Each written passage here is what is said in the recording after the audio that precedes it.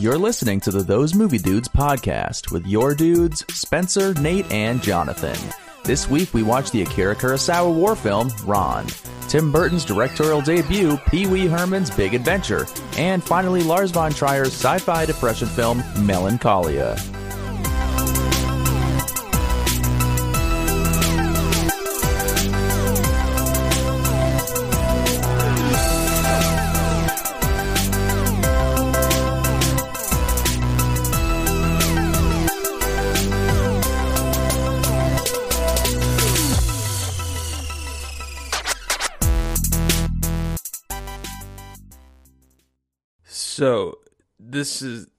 Did you hear the topic about Sony and Netflix? No. That just happened in the news? No. You What's haven't happening? heard about this. Do they have any more properties to give up? Didn't they give them all to Disney? So here's the deal. So going forth, every Sony movie that's going to be released theatrically for I don't know, 3 or 4 weeks. It's going to come out in theaters for 3 or 4 weeks, and then after the theatrical run for every Sony film, it's going to go right to Netflix. And it's going to live on Netflix. I'm down. So all the Spider-Man movies, Bad Boys, I guess the future movies. Oh, this is like for the everything going future, forward, not just like Morbius, COVID. Every Sony film going forward. Ooh. Yeah. It's going to have a 3 to 4 week theatrical window, and then goes right to Netflix. Well, we can just get right into it. This is the Those Movie Dudes podcast. It's a show where the three of us narrow down 3 critically acclaimed films that we've never seen before, voted and chosen on by you guys. But here's the deal. We had 3 movies that we just watched this past 2 weeks.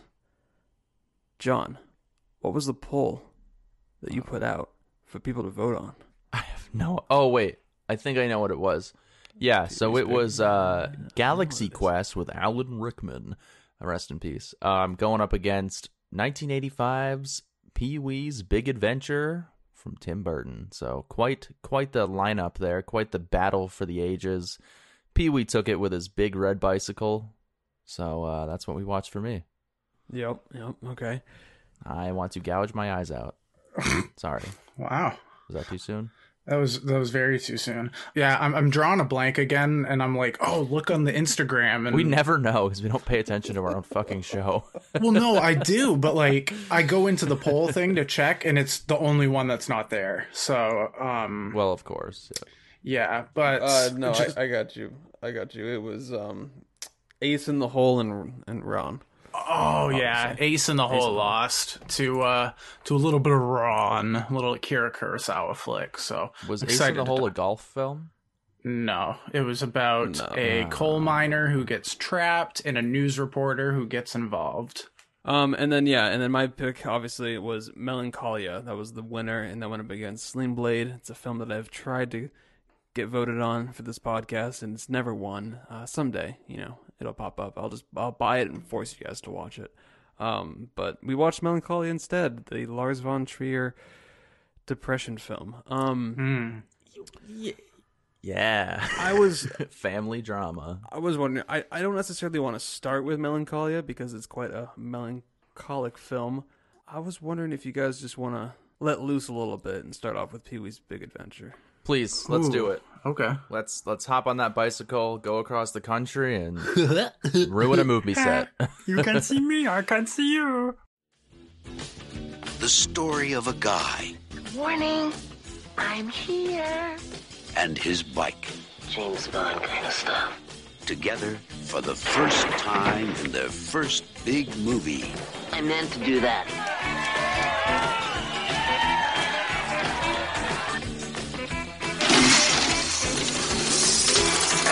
I say we kill it. All right. Well, Pee-wee's Big knew you are, but Adventure what is am a I? film. See, can you keep interrupting me? Because I feel like it'll knew be you just are, as but what am annoying as I? watching the film itself. I know you are, but what am I? It's a movie, it's like an inception of a film. Fuck me. Pee-wee's Big Adventure, 1985. Tim Burton, the perfect director for this film. I can't really deny that. It's only an hour and a half long. It's PG, So I'd say it's pretty much for children. 7.0 on IMDb, 87% critical rating on Rotten Tomatoes. It's a very cartoonish, childish representation of Pee Wee Herman, who goes on a big adventure for the first time ever when his beloved shiny new bicycle is stolen by his nemesis Francis, a fellow man-child and neighborhood rich kid. It's fucking ridiculous. But yeah, so going into this movie, plot. I'm sorry, but that's the plot. His bike gets stolen, and look at the poster. He's just like, he's flying. No, my bike. Okay, I'm logging off. That's the end of the podcast. Literally, Yeah, I hate myself I'm right now. Never joining back. Don't do that. As long as we never watch another one of these fucking Pee Wee Herman. Sorry. I hate to give my thoughts away too early, but yeah, I had no expectations going in. I've known about the film. I've seen the poster, and basically my first thought was, I'm never watching that. I think initial thoughts, annoying, really kind of just an insufferable film for me to get through. Not my cup of tea, not my type of comedy, but clearly there is an audience for this. And I can see Nate is so puzzled right now because I did hear through the grapevine that you may have enjoyed this movie. So I would like you guys to convince me that this is a good comedy film that's not just for children.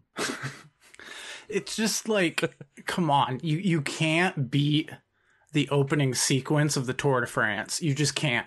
And I'm sitting there and I'm like, oh, this is how they're gonna start it. And I see all these guys riding their bikes. I'm like, oh, this is super intense.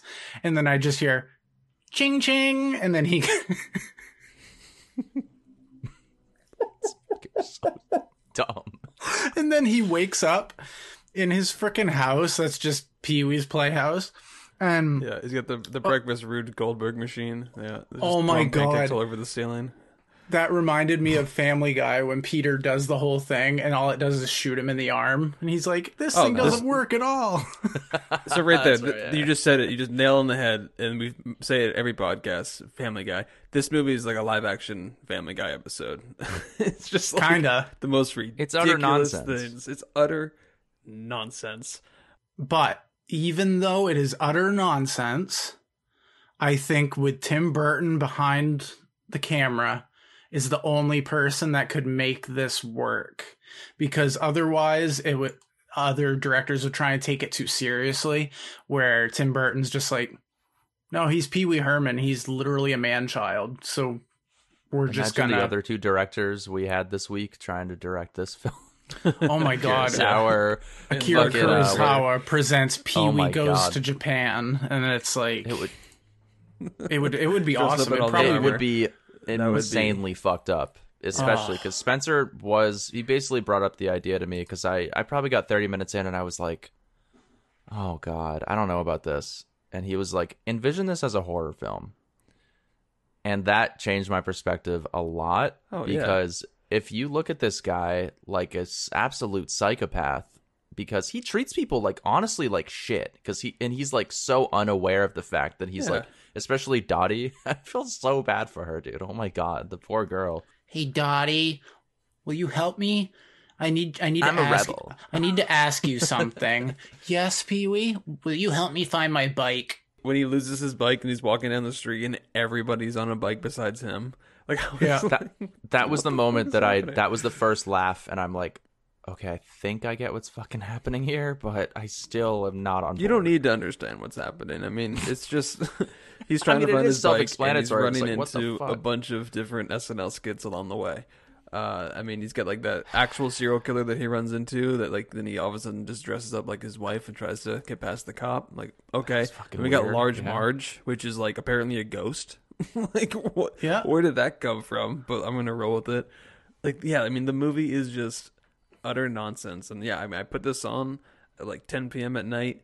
And I was just like, I know exactly what I'm going to expect going into Pee-wee's Big Adventure. And I was curious to also see it was Tim Burton's directorial debut. I've seen so many Tim Burton films in the Really? past, several years. I've seen a lot of his This films. is his Oh, first of course. movie. I feel like we've watched a lot of directorial That was debuts a directorial lately. debut. Yes, this is his directorial debut. And Wow. Wow, dude. yeah, I mean, Jeez. for What a this film. being his first film, it looks great. I mean, it's shot very well. It looks like a big studio film. And I didn't realize that this was the first outing of Pee Wee Herman. He then went on to do all the TV shows like Pee Wee's Playhouse and like introduced 15 all of movies. like those crazy talking furniture that would be even more terrifying if this was in the film, because the kid's like a couch that talks and all that shit. Yeah, I mean, as a kid, I could imagine this terrifying the hell out of you. Like, if I would probably be pretty freaked out, especially by Large Marge. But I mean, watching it like later in life, yeah, it definitely didn't need to, but it's just goofy and dumb, and I enjoyed it. But yeah, I totally get that it's definitely not for everybody.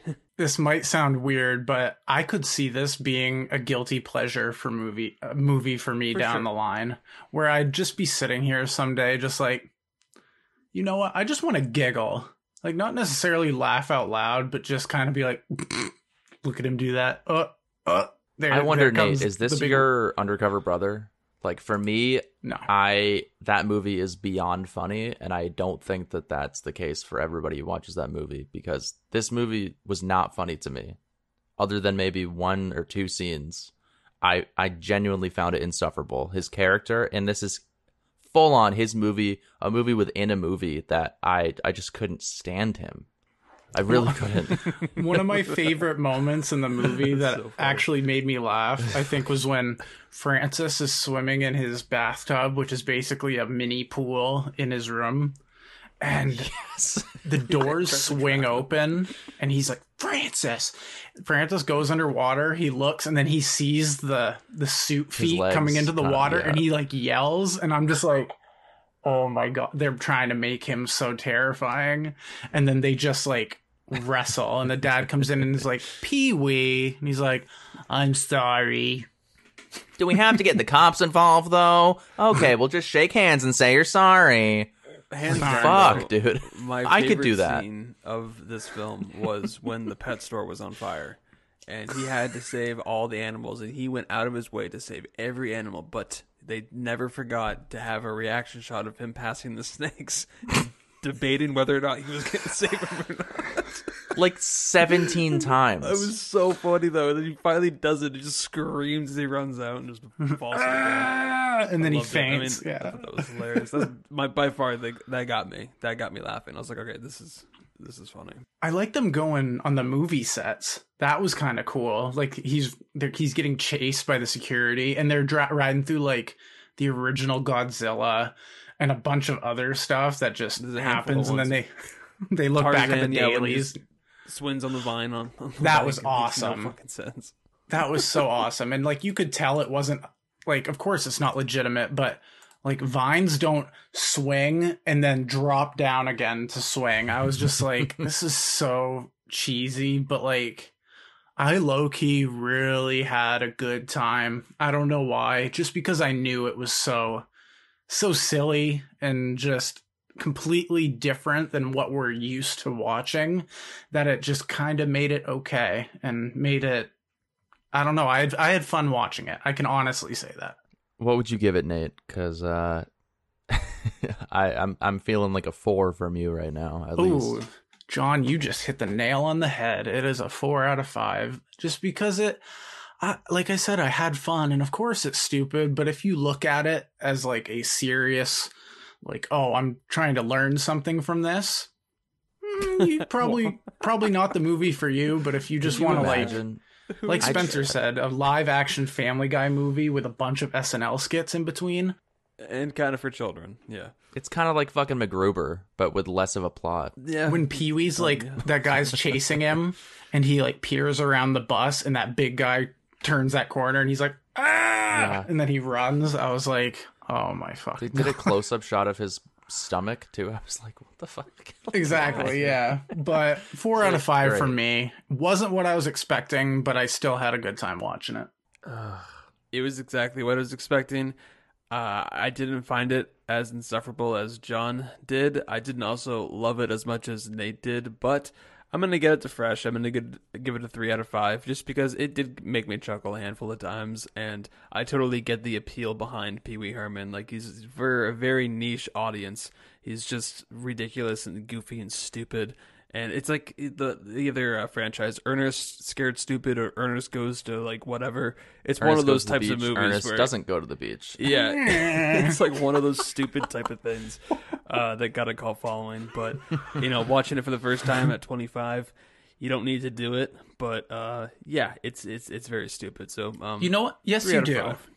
You need Okay, to do maybe this. you do. I did it. Yeah. Everyone should at least watch Pee-wee once in their life, and I guarantee at least one person out there, it will be their favorite movie ever. If you watch it with the perspective of Pee Wee Herman is a serial killer and he could kidnap you in your sleep and lock you in a cage while he just prances around It his makes it a room and lot makes, more like, crazy interesting, noises. I will say. Yeah, it's the most terrifying film I've ever seen in my life. So, but yeah. Yeah, it's a horrifying concept, but in the way that this film is supposed to be taken in, which is just a very sort of quirky, forced physical comedy type of movie, I genuinely did find this movie pretty much insufferable. There were some scenes that I did chuckle at. I love the pet store scene. It made me enjoy his character a little bit. I do like how everything gets taken way too far, out of proportion, like the scene when they're going through the movie lot. That was really funny, but I think just for the most part, this movie, it's not my thing at all. Like, unfortunately, it's not. I do love Tim Burton movies. This is not one of them. I'm gonna go 1 out of 5. I think it was a rough experience for me. 1. I like it. That's a fun rating. Not a fan. I'm so sorry. I Previous tried. good It's my pick, so fuck me, I guess. Man. So on another note, on a different note, would you guys want to get a little melancholic? Japanese? Going for Oh, sorry. Yeah. Yeah. A little melancholia. Down. Little Just get a little Dunst. melancholy. Yeah. I've seen this poster for so many years of Kristen Dunst, like, I don't know, like laying in water while wearing a wedding dress and holding flowers. And I'm like, what the fuck is this movie? But I've seen it on lists. I've seen people being like, this is actually a really good movie. It's profound. It's deep. It's dark. But it is Melancholia, the film directed by Lars von Trier. What are we excited about? Tomorrow night. That's right. I'm afraid of that stupid planet. And it is not going to hit us. You promise? Life is only on Earth. And not for long. I don't think you know that at all. Sometimes I hate you so much. He does some pretty fucked up movies, if I'm not going to lie. He did The House That Jack Built, Antichrist. Nymphomaniac, exactly. He did Antichrist one was film fucked. called Dance in the Dark, which I still want to see, and another one that I want to see Same. called Breaking the Waves, I Waves. think is what it's called. Yep. But this was another one of Emily his kind of Watson. most popular film. Yeah, Melancholia was one of his more popular films, but it has to do with one of his like trilogies of depression. So Antichrist was the first one, Melancholia was the second one, and then the Nymphomaniac series is like the conclusion. But the film follows its two sisters find their already strained relationship challenged as a mysterious new planet threatens to collide with Earth. And this, I say similar kind of with Antichrist and Melancholia, is because they both kind of had similar openings. I don't know if you remember Antichrist's opening. It's a very poetic black and white, like, Is that the Willem montage Dafoe scene. film? That's Yeah, the it's Willem Dafoe right? film. It's all in black and white. And then that Melancholia movie. has a very similar opening as well, with like the whole end of Earth. And it's like all what's going on and crazy with like some famous musical piece as well. So he has similar things going on with both of these movies. I was just curious to check it out just because of his filmography and to see if what all the hype was about. It's got a stacked cast. But Nate, going into this, what was your initial thoughts with Melancholia? I was actually really excited for this because even though Lars von Trier, he's a very dark director. He's done some pretty crazy shit, and he's also said some crazy stuff. Like, he said he understood where Hitler was coming from. He sympathized with Hitler. Okay. He said that at Yeah. press junket Fucking for weird. Melancholia. I saw that looking into this movie. I'm like, he got a lot of backlash for that, obviously. I mean, as he should. Yes. But yeah. Imagine he says that now. Well, yeah, He no, would I be mean, he said it fucking like about 10 years ago with Kristen Dunst sitting right next to him, and she's so uncomfortable. Like, what that are you poor saying? woman. Oh my god. But yeah, he's got some inner demons. But as far as going into this one, I saw the ending on a list somewhere, so I don't really want to talk about that part as much. So that kind of got spoiled for me early on. But it was very slow. but I sometimes like a movie that's slow because it gives you the time to understand the characters a little bit more. And I thought he did a good job at separating the movie into the two parts, from one sister's point of view to the other, and kind of seeing how they're handling this essential doomsday possibility that's come up. And like, it starts off at a wedding, and you expect weddings to be happy and a joyous occasion, when all it is just kind of dreadful. And I never understood why. Like, I think that's my one gripe with the movie, is you don't really know why. It's almost like she's getting married, but she doesn't really want to, kind of thing. And that kind of threw me for a loop. But then once you get Charlotte Gainsbourg's character, and you see her with her son and her husband, how it affects her and her relationship with her sister, it was just kind of middle of the road, just because I didn't really feel like any of the characters had a major purpose. But yeah, no, John, your initial thoughts with Melancholia. Did you know anything about this going into it? Because you had seen some of his other films, you know? We forced you to watch Antichrist. You had seen Nymphomaniac and all that kind of shit. So yeah, Melancholia, bitch. What'd you think? Well, Nymphomaniac was back at the time where I was kind of... I that just went right over my head. It's all right. It means nothing to me at this point because I'm so used to you as a person. I appreciate it. Yeah, no problem. That's a compliment, I think. Melancholia, 2011. Kirsten Dunst. You don't see her in many things, so I think that was kind of the main draw. Just her on the poster, just looking cool and shit. And also the concept itself of a planet colliding, which is actually something that is like theoretically possible. Like, that is like a real thing.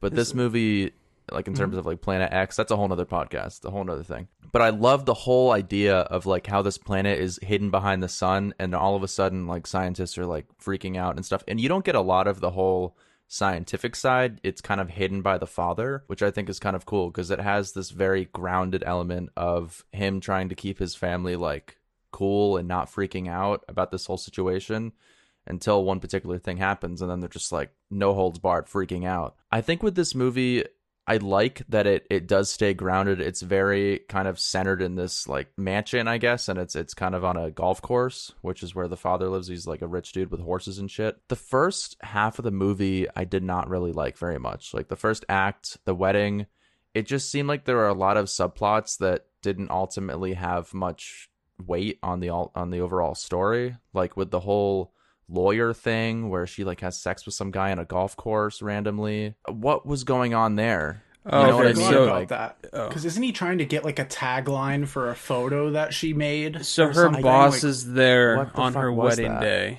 Her boss, Stellan Skarsgård, was there on her wedding day and had his nephew, and basically was pressuring the nephew to get a tagline, which is her job, is to come up with taglines, to get a tagline by the end of the night. It's her wedding night, and she's forced to work, essentially, being like, get a tagline. I don't know why she fucked him on the golf course, other than she was just unhappy with her marriage. Which also kind of came out of nowhere, because the opening of them pulling up with the limousine was actually funny. I'm like, I did not expect comedy from Lars von Trier. I'm sorry. That was actually like kind of a sweet moment. It was like a genuine moment where they're both kind of laughing and trying to get around this tight turn in a limousine. I'm like, okay, like this is interesting. But yeah, no, I'd completely agree with the wedding being... That's the issue with movies that are split in two parts, is that like I'm generally going to like one part more than the other.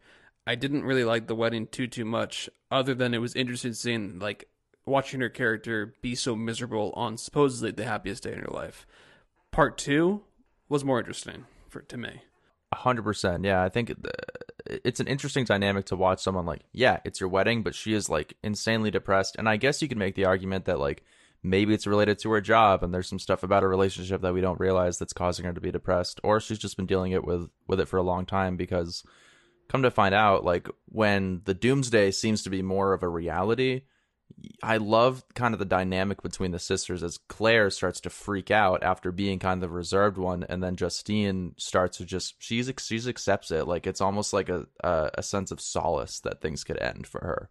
And I thought that was like a very smart way to kind of weave in the grounded characters, and then also this like crazy otherworldly event that could like cause doomsday for everybody. So it was very interesting, and I could see why people think this movie is like really awesome, because I thought it was pretty cool. Aside from that first act, I really just it's me.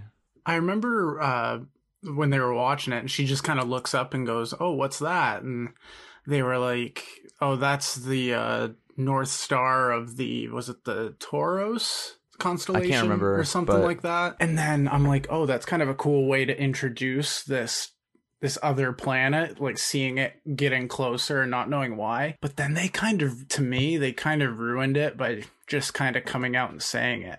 Like, they were doing a pretty good job at kind of keeping it ominous, like we're not quite sure what's going on, and then she comes out and says it, and I was like, they could have made it more intense by not really talking about it and just showing it. Then once they brought the planet to the surface, it kind of was like, oh, it made it less scary to me, which it probably wasn't meant to be. It doesn't feel as serious, as like apocalyptic as it should be. It's just kind of now, oh, how are these characters going to handle it? It didn't seem super apocalyptic, because like you got to pick one where it didn't really seem like a crazy sci-fi end of the world film to me. It was more focused on that relationship, and then shit really does get real toward the last like 30-40 minutes of the movie, where I love that they're using this like homemade instrument to kind of see how close the planet is. A really smart tool to use. And that's like the sense of just dread that creeps into her when she uses that tool. And I loved that whole realization that she has. I thought that was pretty insane. I'm definitely glad that the movie didn't go full like apocalyptic, because I guess the one interpretation I could kind of think of for this movie was like the first half. It's literally just a wedding, and it's just her not really being happy. It's her. There's that kind of the talk is out there that like this other planet might be coming towards us, but like nothing's really like confirmed, I don't believe, in that first half of the movie. And then once everything is, it's like, okay, yeah, this could collide with us. It's kind of transitions to like, what is life anymore? Like, what really matters? Nothing really matters. We're all gonna die. Right. And like, it has that very Melancholia feel to the fucking movie, where you just feel that throughout, because it's like, it's impending doom. It's like they have nothing they can do about it. It's like, why are they even getting married? Like, it doesn't matter. Why does she even need to come up with a tagline? It doesn't matter, because they're all going to fucking die, because this planet's going to collide with them. It's just like, it's just a very depressing concept, but it's poetic. Did anyone else get the feeling that Kirsten Dunst knew it was going to happen? Yes, because she does allude to other stuff too, where she has like a sixth sense sort of like, and I think they allude to it in the first half of the film where you guys mentioned, oh, what's that star or something. It's like subconsciously she already knew something was wrong, and maybe that's what translated into the wedding, where she's just depressed but unknowingly, like she doesn't really know why yet, or something like that, where I think you could definitely make that argument that she's kind of just like, I don't know, I feel like people who are like genuinely depressed, they have this other sense where they can just feel something's wrong. And that's, I think that she is just this representation of that, where she's sort of numb to reality and sees the real picture, I guess. She's a representation of depression, and her sister's a representation of anxiety. And it's like how they both react to the news of the world is going to end. It's a rough fucking movie. Damn, the way you mention it there, crazy. Like, goddamn. Well, because I guess behind the scenes about this movie is Lars von Trier was battling like crippling depression when making this movie. Like, I don't know. This was a very cathartic process for him, I guess, making these trilogy of depression movies. But this is by far the tamest Lars von Trier film that I have seen. Like, it's true. No, 100%. Disturbing in the concept, but it's by far, like, it's not as graphic as all the other ones. It's more poetic than anything else. But enjoyment-wise, I definitely didn't really love watching this movie, other than it was just kind of interesting to see where the story was going to go. And I thought about it a little bit, but it hasn't really stuck with me too much, other than when we are finally all talking about it now. I'll give it more credit than I think I was going to give it. But 2 hours and 15 minutes, it was a bit long. I think the wedding scene was just, let's get a move on. And I don't know. That's just what I thought. And I thought that the opening montage of all like the foreshadowing photos that they did. Like you see Kirsten Dunst with that picture of the electricity coming off of her fingers, Charlotte Gainsbourg running with her kid on the golf course. At first, I'm like, okay, I get it, dude. But, like, do you have to have these slow-moving pictures going? Like, you're already boring me. And we're only 2 minutes That was in. a weird way to start the film, for sure. But he does that a lot. He does that in Antichrist. But that had, like, it was one scene, but it was a whole sequence together, so it all matched. I did enjoy this one because like John said earlier, thinking about an Earth, another planet colliding with us is genuinely terrifying, because even though it's probably the smallest, like, decimal, the chances out there, are exactly insanely small. Because they always say that there's meteors that are gonna, like, slowly Rogue planets pass by are Earth. a thing. Like, planets that have been kicked out of their solar system by some gravitational force, and basically they just float through space.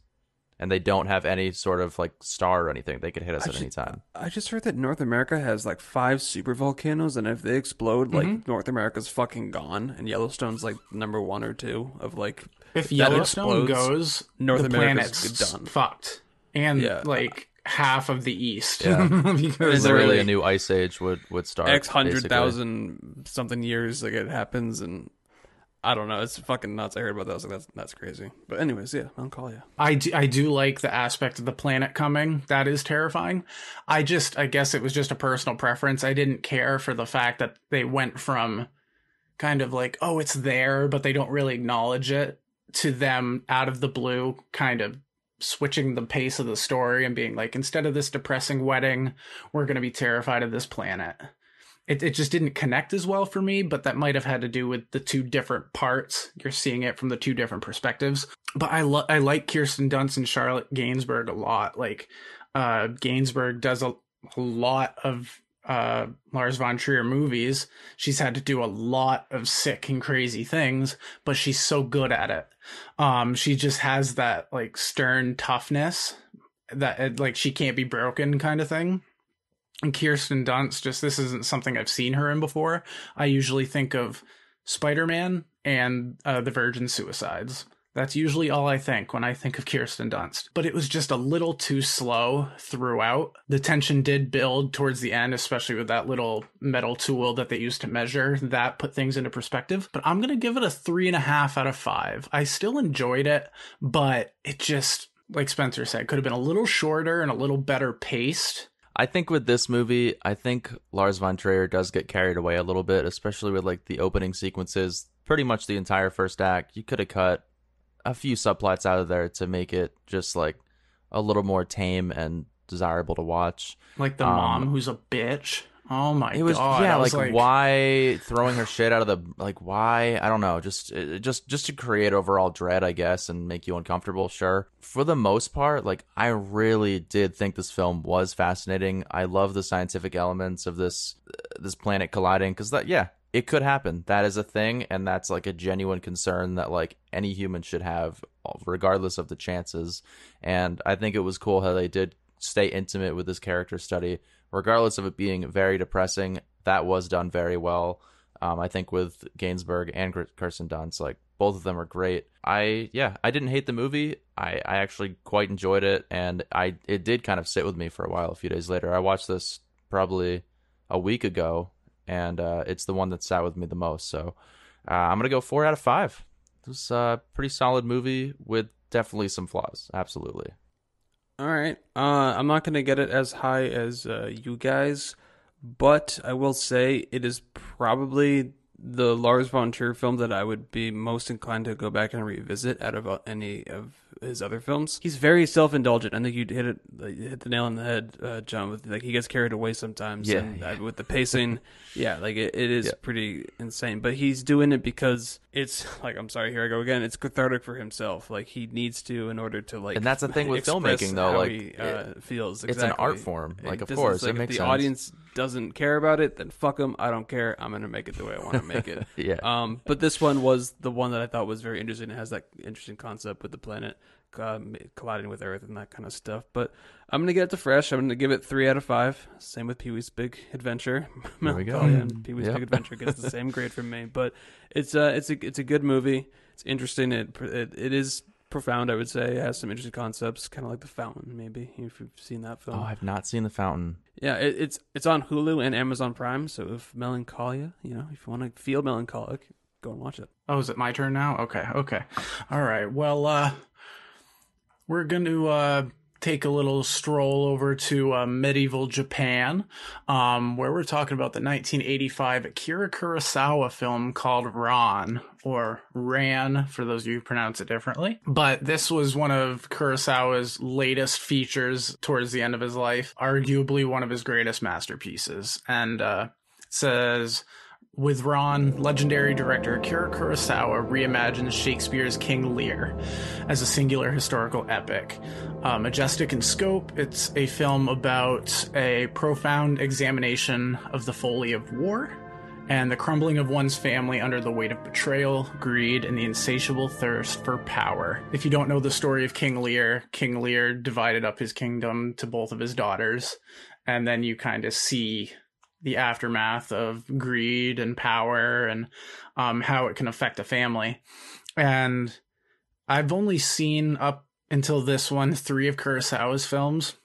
I've seen Seven Samurai, Rashomon, and Ikaru, I think is what it's called. But this one, it was nice because you get the Kurosawa style in color, and it's just got such a grand and epic scope to it that I was really excited about. But then it's also kind of a long one. It's almost 2 hours and 40 minutes. So it's a little bit of a trek for those that aren't used to this type of movie. But John, this isn't my normal classics pick. It's 1985, but it's still a foreign movie from a world-renowned director. What did you think going in? It's still 46 years old, so I'd say that it's relatively old. But in terms of the films that you usually pick, 36. I think 36. No, this sounds 46 years.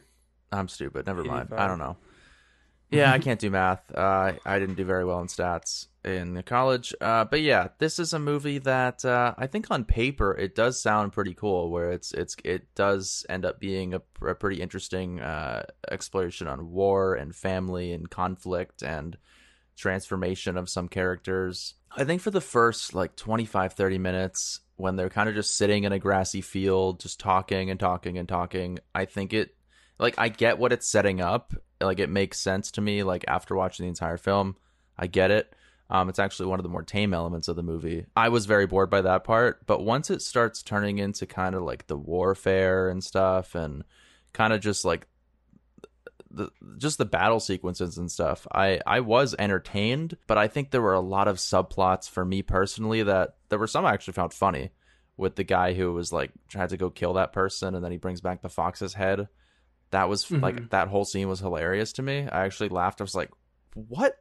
That, I did not expect that. So, scenes like that did happen throughout. It's not really a film for me, but there were absolutely a lot of things that I did connect with. It was kind of Game of Thrones-esque at times for me personally. So I had only seen Rashomon going into this movie, and I really liked Rashomon. We have an episode on it. I thought that the structure was interesting to me. You hear a story from different perspectives, and you try to figure out who's telling the truth, who's lying, and it's just an interesting way to tell a story like that. But I know Akira Kurosawa is one of the most famous international directors of our time. He's made so many films that I still need to see, and I guess this was one of them. I heard that this was, like Nate said, the latest or one of his last films that he made, and was supposed to be a masterpiece. So I was going into this with high expectations, although I knew it was a little long. So I knew that going in. I put it on the projector over the past weekend. Ooh. It was just when it got dark out, around 7:30. I put it on the projector, sat in my yoga bow. no laid wonder back. you thought it was so It was cinematic. 130 inches on my wall. It was fucking awesome. I had the soundbar plugged into it. I immersed myself for this movie because I just wanted to. I just felt if I'm going to really watch this movie, I want to appreciate it in the best format I can. And I think that absolutely helped, because when I see lists of epic war films, I don't know why this isn't towards the top. I thought this was so interesting. It was a very crazy character study on what people would do when they all of a sudden get all this power. And it was just, I mean, kind of your typical story of like all that stuff. And we all watch Game of Thrones. Like, we all kind of are interested in that kind of stuff. And I saw so many inspirations that I think Game of Thrones took from this movie, especially when it comes to the battle scenes. Like, that's real shit that they're doing. They are firing real arrows, like, inches away from the actors. Like, there's real actors and some guys falling off horses and literally looking like they're almost about to get trampled. And so, like, the battle scenes were fucking insane and so fun to watch. And cinematography, this is probably one of the most gorgeous looking and framed films I have ever seen. It just looked phenomenal, like, in terms of the framework. It was awesome. I'd agree with on a lot of fronts of that. I'd say even the storyline itself, I mean, maybe it didn't, but I think it probably did, because I know George R.R. Martin got a lot of inspiration from just like either other films or real life events in history. But basically in this movie, it's like it's a bunch of brothers fighting against each other, which is literally what happens in the Battle of the Five Kings or whatever, with like the different Baratheons trying to be king. So like 100%, like, it's Shakespearean. I mean, that's yeah, just like it's very much a thing in different movies and TV shows, like, and I'm sure it's in a lot of books as well, because like, of course, everybody was struggling for power and wanted to seize it and would do it by any means necessary, and this film is honestly a very good exploration of that concept. And I think that's why I loved it so much, because I was watching it, this type of story that we've seen done in other types of formats before, but done in this culture. I thought it was fascinating. And by this acclaimed director, Kurosawa, and he was making this epic war film. I thought he pulled it off very well, and I do think it is overlong, for sure. It's far too long, but I was interested. Like, I love the opening of them just sitting on the grass and kind of talking about like passing down my power, and the son's kind of like what the fuck, why? And I don't know. It was interesting, the whole culture and like how they went about it with the meeting. So it started off kind of slow, but it, like John said, it was that build up to what was to eventually come. And when you see the younger son go, oh my God, why are you doing this? At first, I'm thinking he's jealous of the brothers. That's what I'm instantly thinking.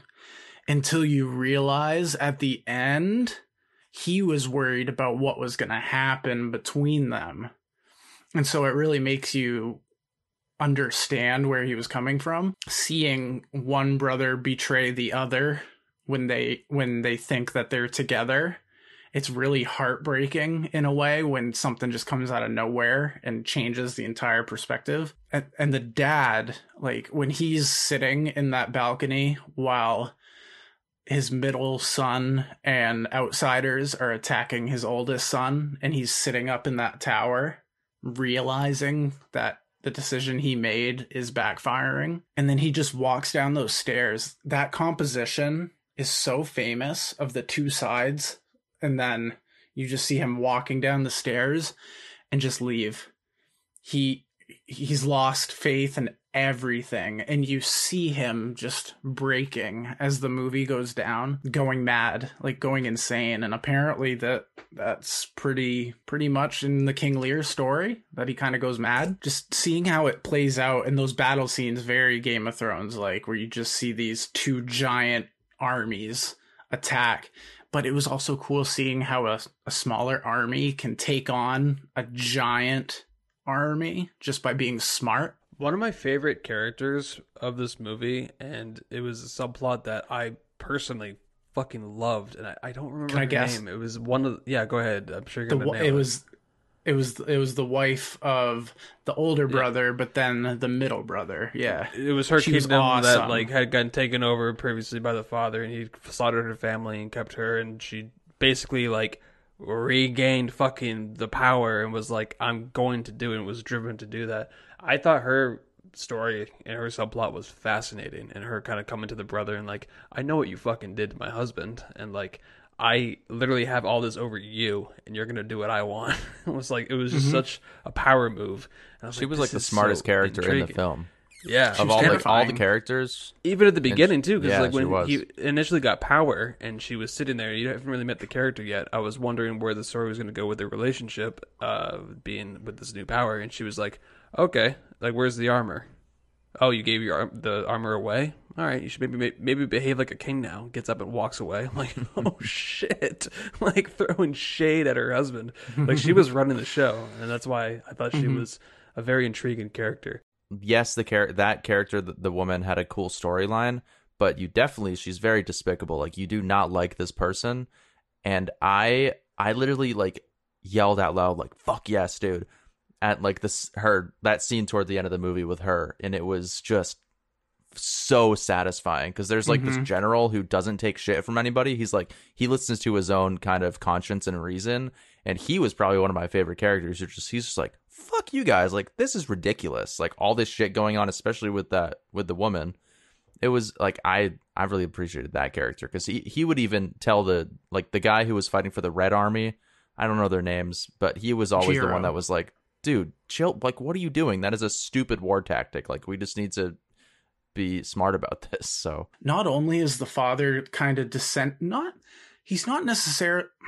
he is descending into madness, but then he's also in a way kind of facing his own demons. It's like his punishment and damnation for the stuff he did when he was in power, sort of, and then he has to watch his family crumble because of his decisions. So it's a very smart way to explore that. I do think that, like, yes, his descent into madness is like a very good transformation in terms of like a character and for acting, but I did think it was just kind of off-putting a little bit at times. Like when it would go back to his storyline, I was a little bit annoyed, and I didn't enjoy it as much as the rest of the film, like the war elements and all the other stuff going on. So he overstayed his welcome a little bit, I think. I think Yeah, so. he definitely did.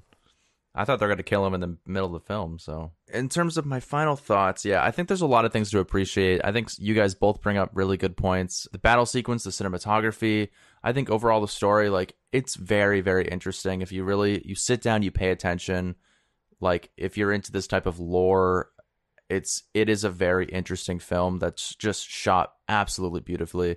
For me, it was overlong. It took me a long time to really get into the overall film. So for me, it's not really something that resonated that much, but I think there is a lot of great things to appreciate from a filmmaking standpoint. So I'm going to go 3 out of 5. I think it definitely was a good movie. Better than Pee-wee's Big Adventure, I will say. Absolutely. In terms of my perspective. Only with those Movie Dudes podcast, you get a Lars von Trier film, a Pee Wee Herman film, and an Akira Kurosawa film. So. Yeah, tell me another show that talks about all these movies in one Exactly. fucking episode. Yeah, I definitely was in the right environment for this film, watching it on a huge screen and being super comfortable. I got into it. I was super intrigued by it, and I just was so blown away by the cinematography of this film. Like, there was one shot in particular, I think it's maybe in the first 30 minutes or so, but they're all on a horseback on top of a mountain. It's at the very top of the fucking frame, and then the whole mountain is just like the rest of the fucking frame. And it was just like, how did they get that shot? The raid of the whole castle, when they come and get the everybody, they kill everybody, and it's just fucking graphic. But just when they all go to the third I was castle blown and away. they kind of There was one scene where they showed somebody fall off a horse like 15 shots in a row. Like toward the end of that battle sequence in the open field, I was like, there was one shot where the fucking guy falls off a horse, and then a fucking horde of other runs over soldiers him, on right? horses are fucking going right over him. Yeah, Yeah, exactly. I was like, that's real. Exactly. It actually ran him over too. I could tell. Oh sure, yeah. They really did this shit. They were shooting arrows like inches away from That's the actors insane. and the fire and everything, and yeah, just the compositions are just amazing. Apparently, he storyboarded as paintings for like 10 years going into this movie. So I mean, he obviously had some preparation going into it. And I just really appreciated it and thought it was fascinating. I would love to buy this on the best format it gets released in. I don't know if it has a Criterion release or any type of release. It might have It should, DVD 'cause release maybe, but if it comes I'll out wait on for the Blu-ray, proper one. But I'm definitely going to pick that up because I'm very intrigued to check out more Kurosawa films. When it comes to Ron and Rashomon, I think I like Rashomon just a little bit more. But this one I think is very, very fascinating. Overlong, but still very good. I'm going to give it a 4 out of 5. I would highly suggest checking it out on Amazon Prime. So I see where you guys are both coming from. Going into this with a few more Kurosawa films on my belt. This one is definitely stands up to the name because just in epic scope and scale and the way that Kurosawa uses a lot of wide shots of just like them sitting in groups, sitting in the grass and whatnot. It just kind of establishes this real world that they're living in. Yeah, the brutality. I loved the theatricality of the blood, and just it would be squirting out and it would be crimson red and just over the top, which as it should be, because this is a period of time that we only read about. We'd never experience something like this, so you can only imagine what they were going through. I'll match Spencer's 4 out of 5.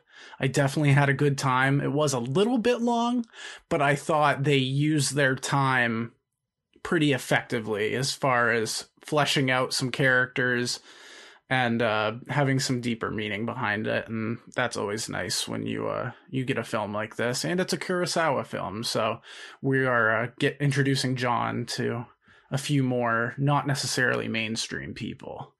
So that's exactly. And it took me a while to enjoy sauerkraut, and it took me a while to enjoy Kurosawa. So I think that those are two completely different things that I don't know why I thought of a comparison, but I really do like pastrami sandwiches. Kurosawa, yeah. You ever have a Reuben with $1,000 dressing and sauerkraut on rye bread? Reuben is so good. I haven't had one of those in so long, but yeah. Oh man, it is a phenomenal piece of food. It was Pee Wee Herman's Big Adventure, Melancholia, and Ron. Quite the crazy, weird variety of films, and they're all on streaming sites. You can check them out if you're curious to, watch them. They're interesting. Yeah, ratings were all over the place. I know you are, but what am I? I know you are, but what am I? I know you are, but what am I? I know you are, but what am I? Yikes.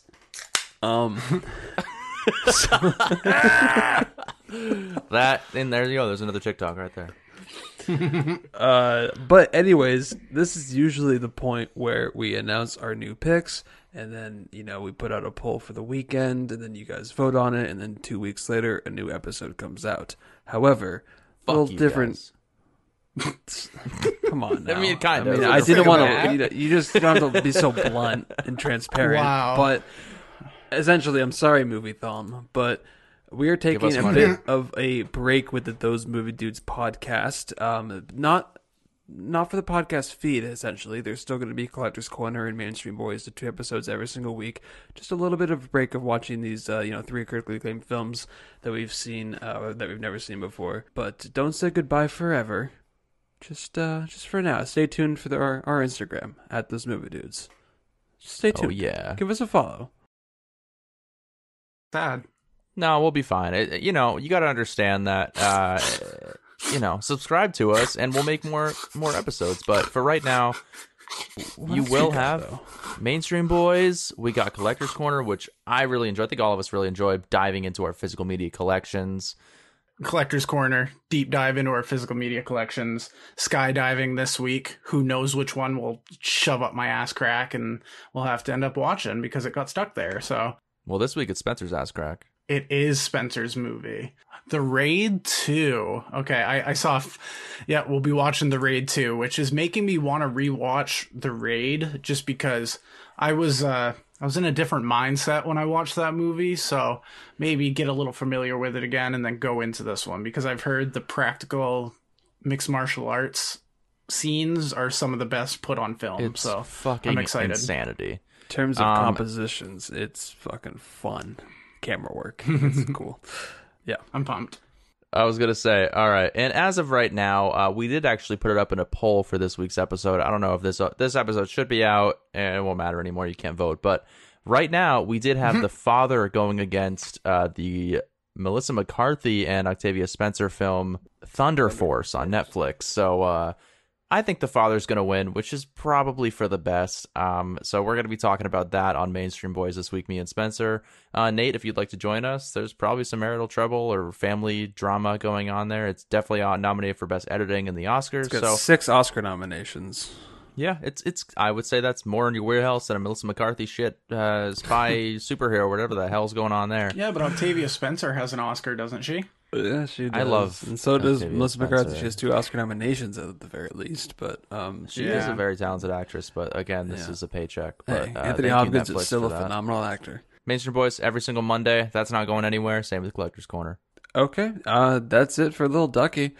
Thank you for listening to Those Movie Dudes podcast. We have so many episodes in our feed of so many movies that we've talked about. So go back, listen to a whole bunch of them. In the meantime, until we're back with the stay tuned to our Instagram at Those Movie Dudes. That's all I'll say. Little Ducky out. Toodles. Get us to 1,000 followers, guys. Follow us at Those Movie Dudes on Instagram. Give us a reason to wake up every single morning and just give us a follow, leave us a review, tell your friends.